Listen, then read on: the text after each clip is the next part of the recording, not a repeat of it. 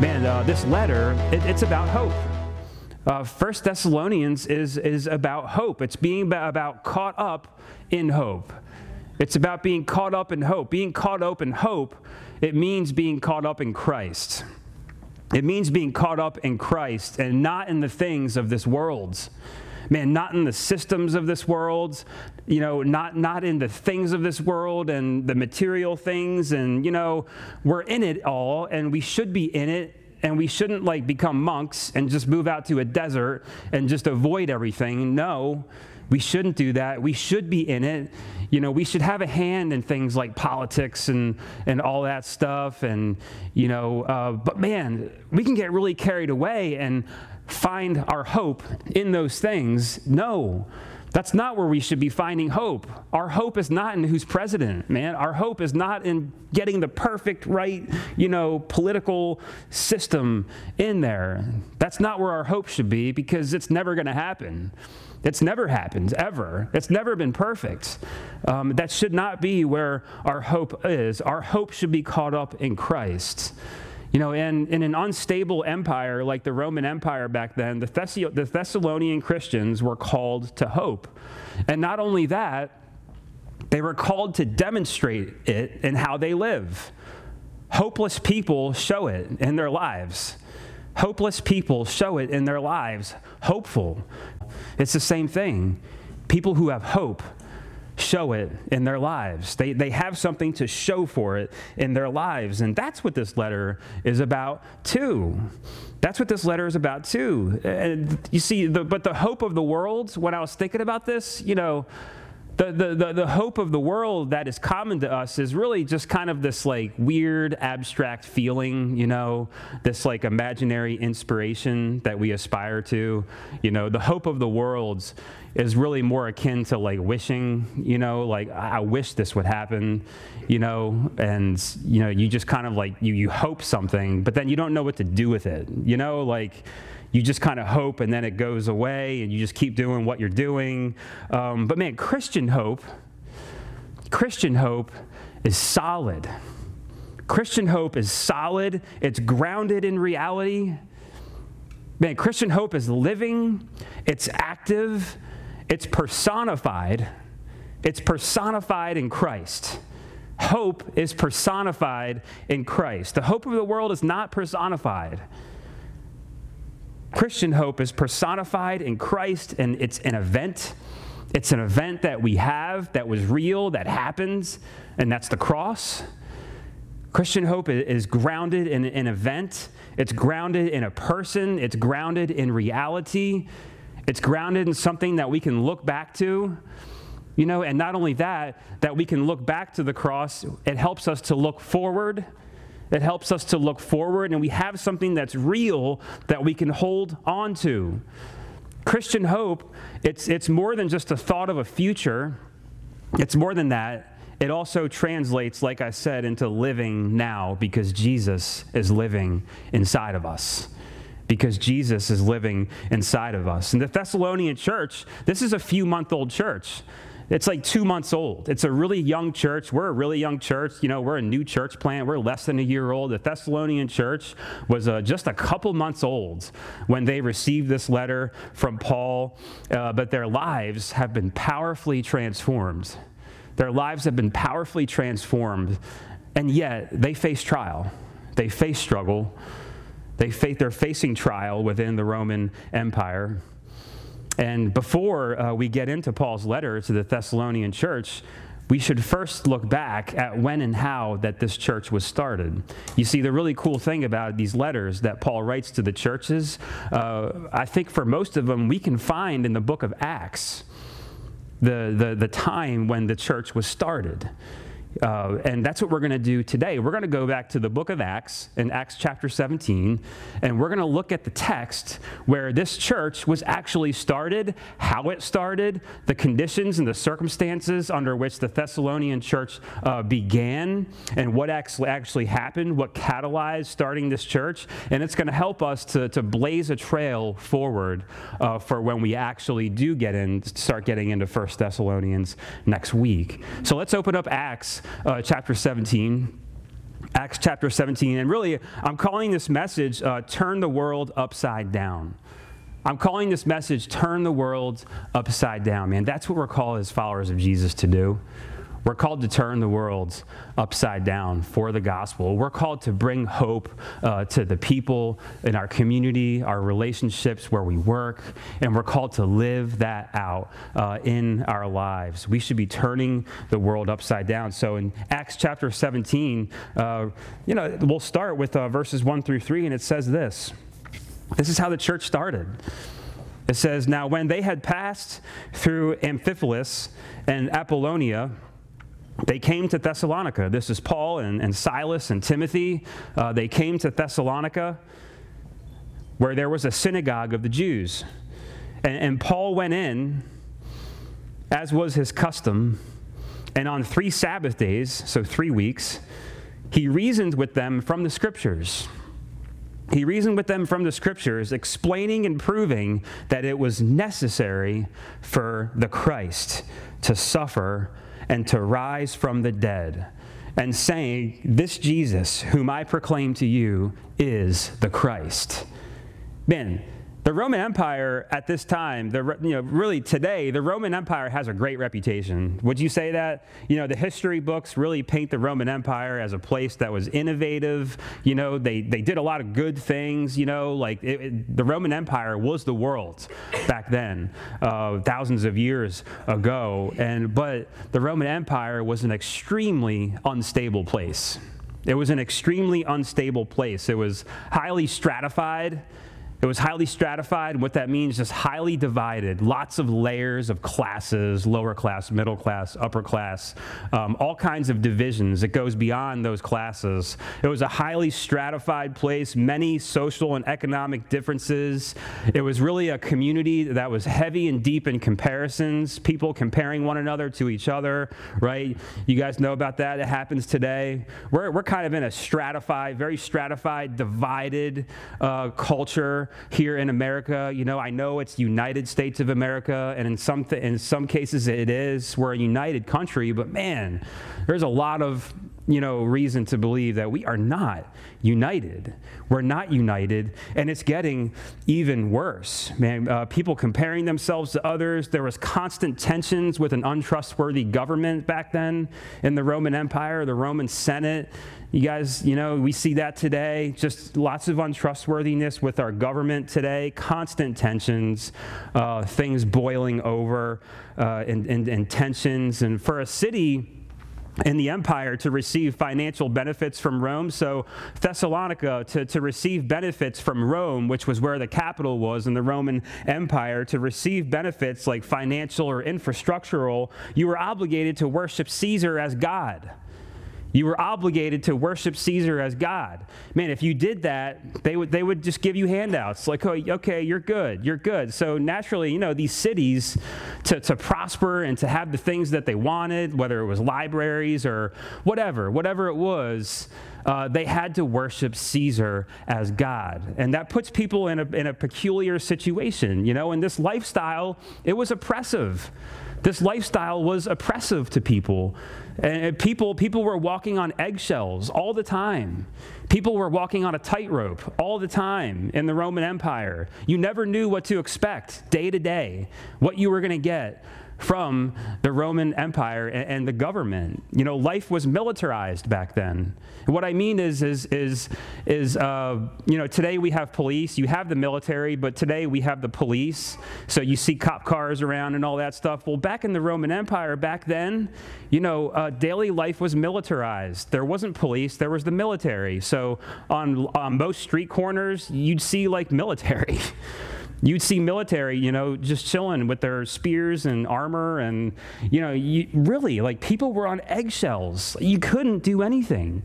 Man, you couldn't rub the government the wrong way, or you were going to go down.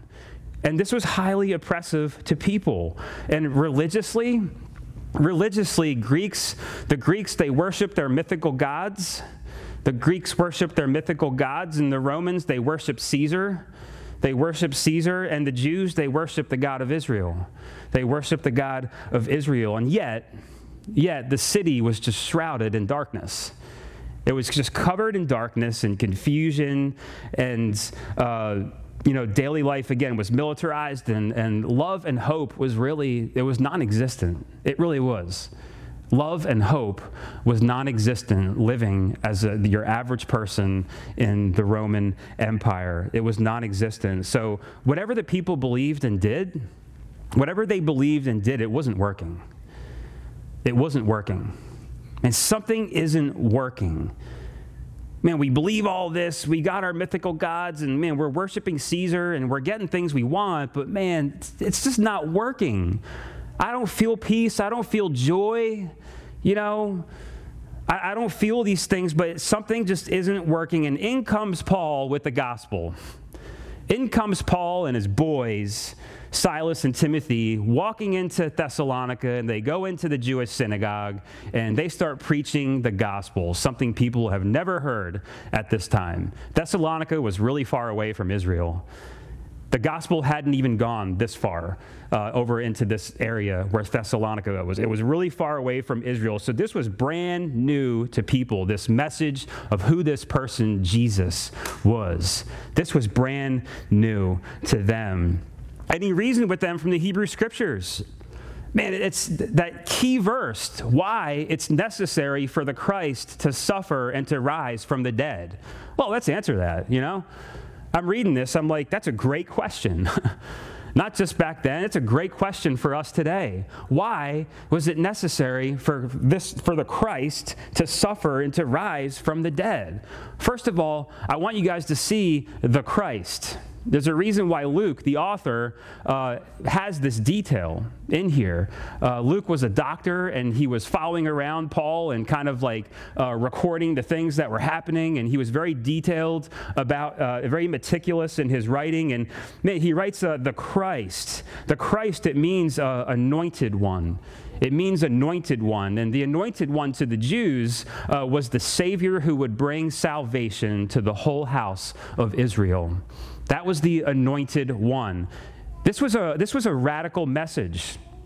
Because listen, it was a radical message for the Christ to suffer and to die and to rise from the dead. The Jews believed that the Christ, the anointed one, would establish a physical reign and a government over Israel.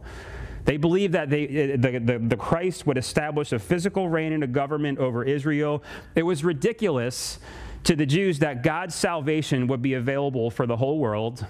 No, this is about us. It's about Israel, right? This is going to happen for us. It was ridiculous to think that it would be available for Jews, Greeks, Romans, all of these people, right? And they believed that through military power, the anointed one would end oppression from the Roman Empire. They were seriously oppressed. Everybody was really oppressed. They believed the anointed one would end through military power oppression from the Roman Empire. But when you think about Jesus' time on earth, the last thing you may think of is him as a reigning king, right? You don't really think of Jesus as like a reigning king because you think about the cross and he died and he suffered. Reigning kings don't suffer.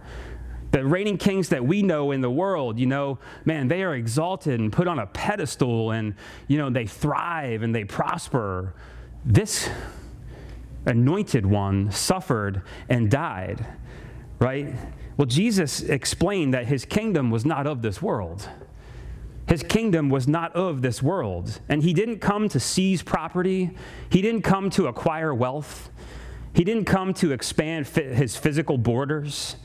He didn't come to establish a country and, establish physical borders and defend it or anything like that. He didn't come to wage military battles.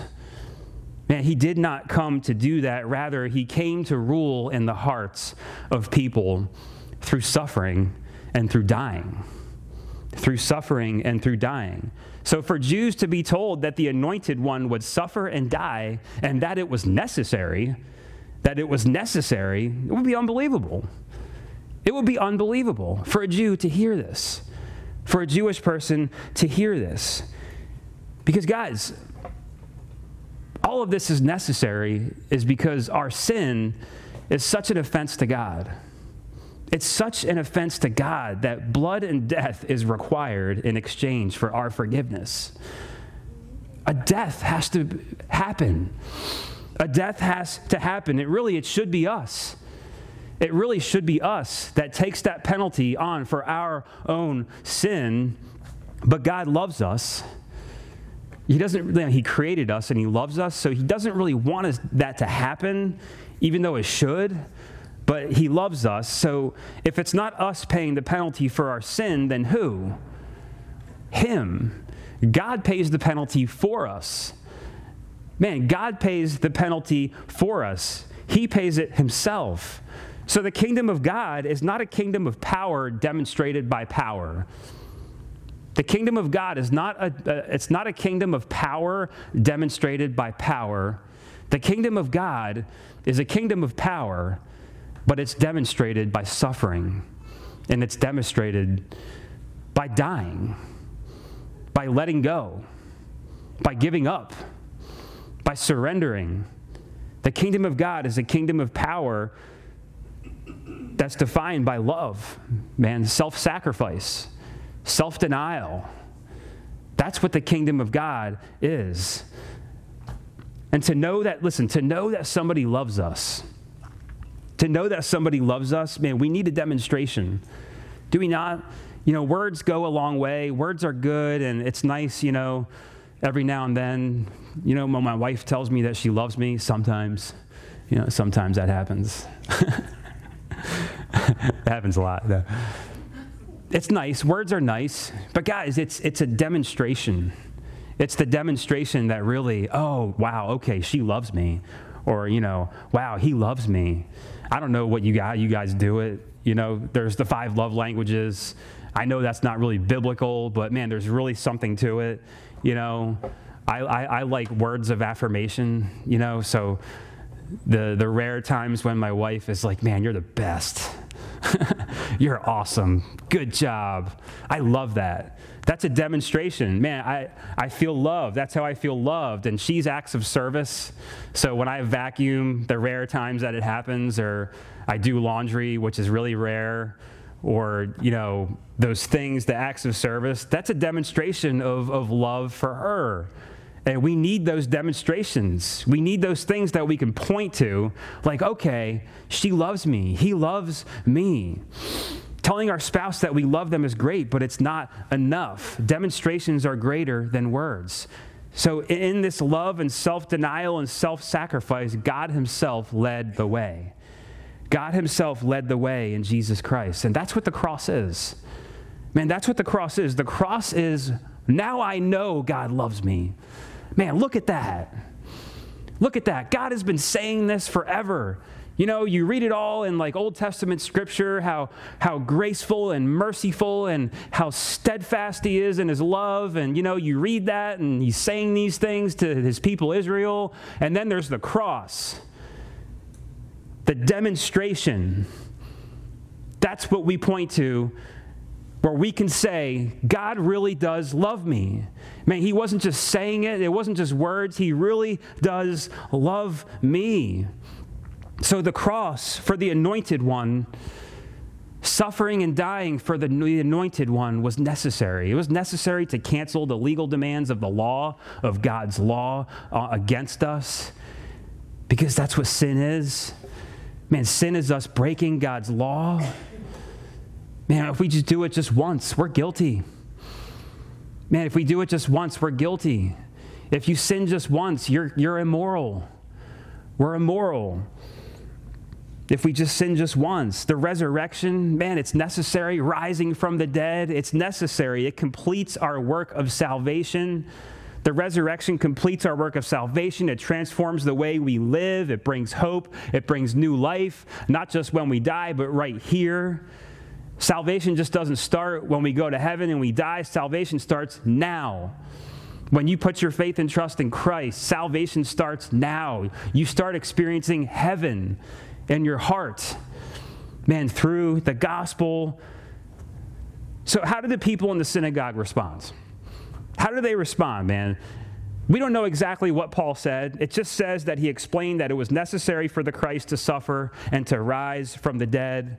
And he was saying that this Jesus whom I proclaim to you is that person, is the Christ. I don't know what exactly he said. I would imagine maybe he said some things about what I said, but he was going to the Old Testament scriptures to explain it, right? So how do they respond? The text says this. It says, and some of them were persuaded and joined Paul and Silas, as did a great many of the devout Greeks, and not a few of the leading women. Not a few of the leading women, but the Jews were jealous. But the Jews were jealous, and taking some wicked men of the rabble, they formed a mob, they set the city in an uproar, and they attacked the house of Jason. Seeking to bring them out to the crowd, and when they could not find them, they dragged Jason and some of the brothers before the city authorities, shouting, "These men who have turned the world upside down have come here also. And Jason has received them, and they are all acting against the decrees of Caesar, saying that there is another king, Jesus." Remember, they're worshiping Caesar as God, so for somebody to come along and apparently be another king that's calling people to be worshipped.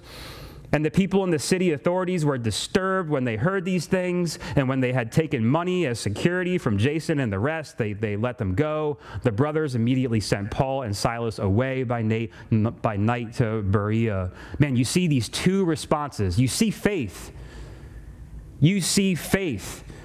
We learn that the synagogue was filled first with Jews and many Greeks and Gentiles and influential women of the city. Right? These women, they were high-ranking Roman women that were curious. Man, they were curious about this God of Israel, and they're saying this stuff about this Messiah that's going to come eventually. And then you've got like these Greeks. You've got these Greeks in the mix, and the Greeks had a god for everything. The lower and the middle classes were allowed to worship local deities, but they had to first and foremost worship Caesar. The government was like, okay, cool, you can have your gods, that's cool. You can have your mythical gods, but as long as you, as long as you worship Caesar, as foremost, then that's fine. You can worship all these other smaller gods. For example, a fisherman, which was a common local trade back then, a fisherman worshipped Poseidon. Y'all have heard of Poseidon, right? A fisherman worshipped Poseidon. He was the god of the sea. A fisherman made his living on the sea and fishing, and he needed favor and prosperity. And, so they believed that there was a god for the sea, and that if they just worshiped that god, they would be prosperous in their fishing. So they worshiped this god. Zeus was the highest god. Y'all have heard of Zeus? Zeus was like the highest god, but not as high as Caesar. Zeus was the highest. But the thing is for these Greeks, their gods loved them and provided for them as long as they appeased them. As long as the people appeased these gods would love them in return and provide for them in return. But the gospel Paul brought was completely opposite. It was completely opposite. The gospel that Paul was bringing was God loves you first. God loves you first before you do anything. Man, before you do anything for God, God loves you first. And you can't please him by doing anything. You please him only through faith. You please him only through faith in his gift of the cross, the anointed one on the cross. That's how you please him. That's completely opposite to what these people are used to. They're like, wow, that's amazing. I don't have to do anything. It's just pure grace. I don't have to do anything. There's no amount of moral good that you can do to cancel out your moral debt to God. Wow, they've never heard this before. Jesus' death and resurrection, the gospel, it gave the people answers that they hadn't had before. It gave them answers they did not have before. And because of their belief in the gospel, the few Jews that believed, the many Greeks and the high-ranking women that were all once highly stratified and divided, remember, these are just divided and highly stratified people. They're now united in a common unity of faith, love, and hope. The gospel is bringing community together. All of their differences, Greeks, Romans, Jews, everybody is coming together in this common unity of faith, love, and hope in the transforming grace of Jesus Christ. This was unprecedented. This doesn't happen. This didn't happen back then. When we understand what the Roman Empire was like, this did not happen. This was hope. This was hope that they'd never heard before. And it changed everything for them. It changed everything. It was a hope that was real. Man, it was a hope that was personified in Christ. My hope that was once in like the empire and the Roman Senate. Man, my hope is personified in Christ and the Anointed One, in God who died for me, who suffered for me. That had never been heard of before. This was hope. And there was an event that they could point to. It was the cross. Man, they could point to that and say, that God loves me. Look what he did. Man, and then you got the other response, unbelief that you see in the text. It fell on deaf ears. Most of the Jews were offended.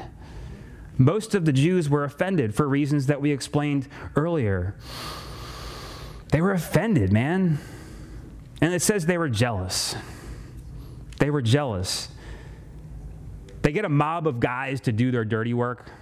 They get a mob of guys to do their dirty work. They set the city in an uproar. They attack, right? They attack. They extort money basically from Jason, who was like this good friend of Paul's. They extort money from him, right? These are actions of fearful, jealous people. These are actions of hopeless people. Actions of hopeless people. These aren't the actions of hopeful people, but hopeless people. Why are they jealous? Why are they jealous? Man, when jealous, we're feeling envy of someone, of their achievements, right? Or their achievements or the advantages that they have. Man, we want something that somebody else has. Man, and in this case, the Jews were just jealous of the following that Paul got.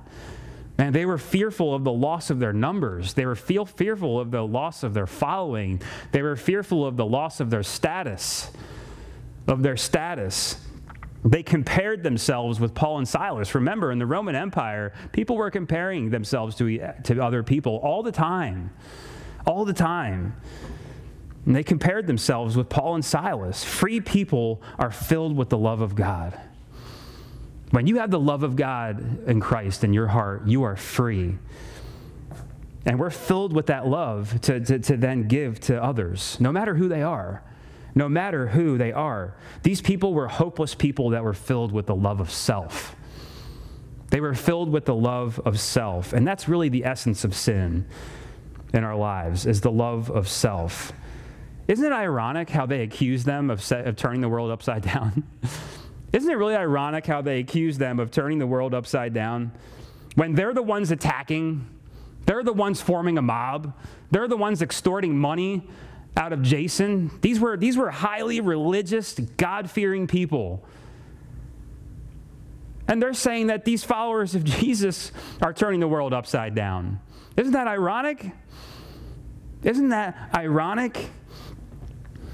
Guys, a hopeless person's life shows for it. Their actions are condemning themselves, and they're showing their hopelessness. They don't have hope. The gospel fills their needs, but they're blind to it. They're blind to it. And really using them as an example, listen, through faith, we die to sin, we die to our jealousy, we die to our envy, right? Through faith, we die to them and then we're buried. Our old self is dead and buried, and I am resurrected into new life in Christ. A new self with a new transformed and transforming heart. Galatians 2:20 says, I am crucified with Christ, It is no longer I who live, but Christ who lives in me. It's no longer I who live, but Christ who lives in me. The life I now live in the flesh, I live by faith in the Son of God who loved me and died for me. Who loved me and died for me. The gospel both calls us out for our sin. It calls us out. It puts a light on our brokenness. It puts a light on our sin, our jealousy, our envy. But then it also frees us from them, and it makes us whole. It makes us whole. I don't need a following because I have Jesus. I don't care who follows me and who doesn't follow me. This whole church here, this isn't about following me.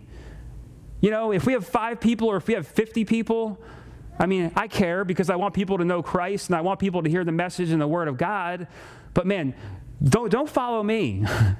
This is not about following me. I don't need a following because Jesus is all I need. Jesus is all I need. God's love in Christ is enough to sustain me in everything. I'm free.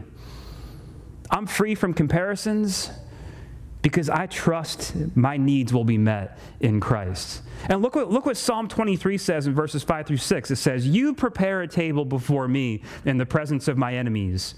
You anoint my head with oil. My cup overflows. Surely your goodness and unfailing love will follow me all the days of my life. All the days of my life, and I will live in the house of the Lord forever." That's hope. That's hope. Why would I be jealous of somebody's following when through Jesus Christ, his goodness and mercy and love follows me? I don't need you guys to follow me. I have Jesus following me. I have Jesus' love and his goodness and his mercy following me. Wherever I go. Everything else, I'm free from it. I'm free from it. My identity is not in a following of people. Man, my identity is in my faith in Christ and the hope that I have in the gospel of Jesus Christ. Guys, if telling people about the love of God in Christ, if that's turning the world upside down, well, I'm guilty. Are you guilty? If telling people about the love of God in Jesus Christ is turning the world upside down, guilty. Guilty. I'm guilty of that. If telling people about forgiveness of sin from God in Jesus Christ is turning the world upside down, if telling people about forgiveness, if that's turning the world upside down, guilty. And I'm not ashamed of it. I'm happy about it. I'm guilty. If telling people about the only hope that we have is turning the world upside down, I'm guilty. Guilty. If telling people about God who suffered and sympathizes with our weaknesses is turning the world upside down, man, we're guilty. Is that so bad to be guilty of that? You know, we might be attacked for it. We might be slandered for it. But man, this is good news. Now, I'm guilty. If telling people that through faith in Jesus and his resurrection will bring us our resurrection one day, if that's turning the world upside down, then guilty. Guilty. These are the conditions of the Thessalonian church in which it was planted. They set the tone for what we see in this letter that we're going to start actually next week, man. 1 Thessalonians, it's about a community of followers of Jesus Christ that are caught up in the hope of Christ. It's a community of really, really different people. Some Jews, lots of Greeks. You had the high-ranking women in there. You know, women were highly oppressed back then in the Roman Empire. Even the high-ranking ones were too. And here's a message of hope that they were all coming together in the unity of faith, love, and hope. That's what this community is in the Thessalonian church. They are being made whole and they're being transformed from the inside out. And starting next week, we'll see how the gospel has transformed these Jews, Greeks, and these leading women. Let's pray.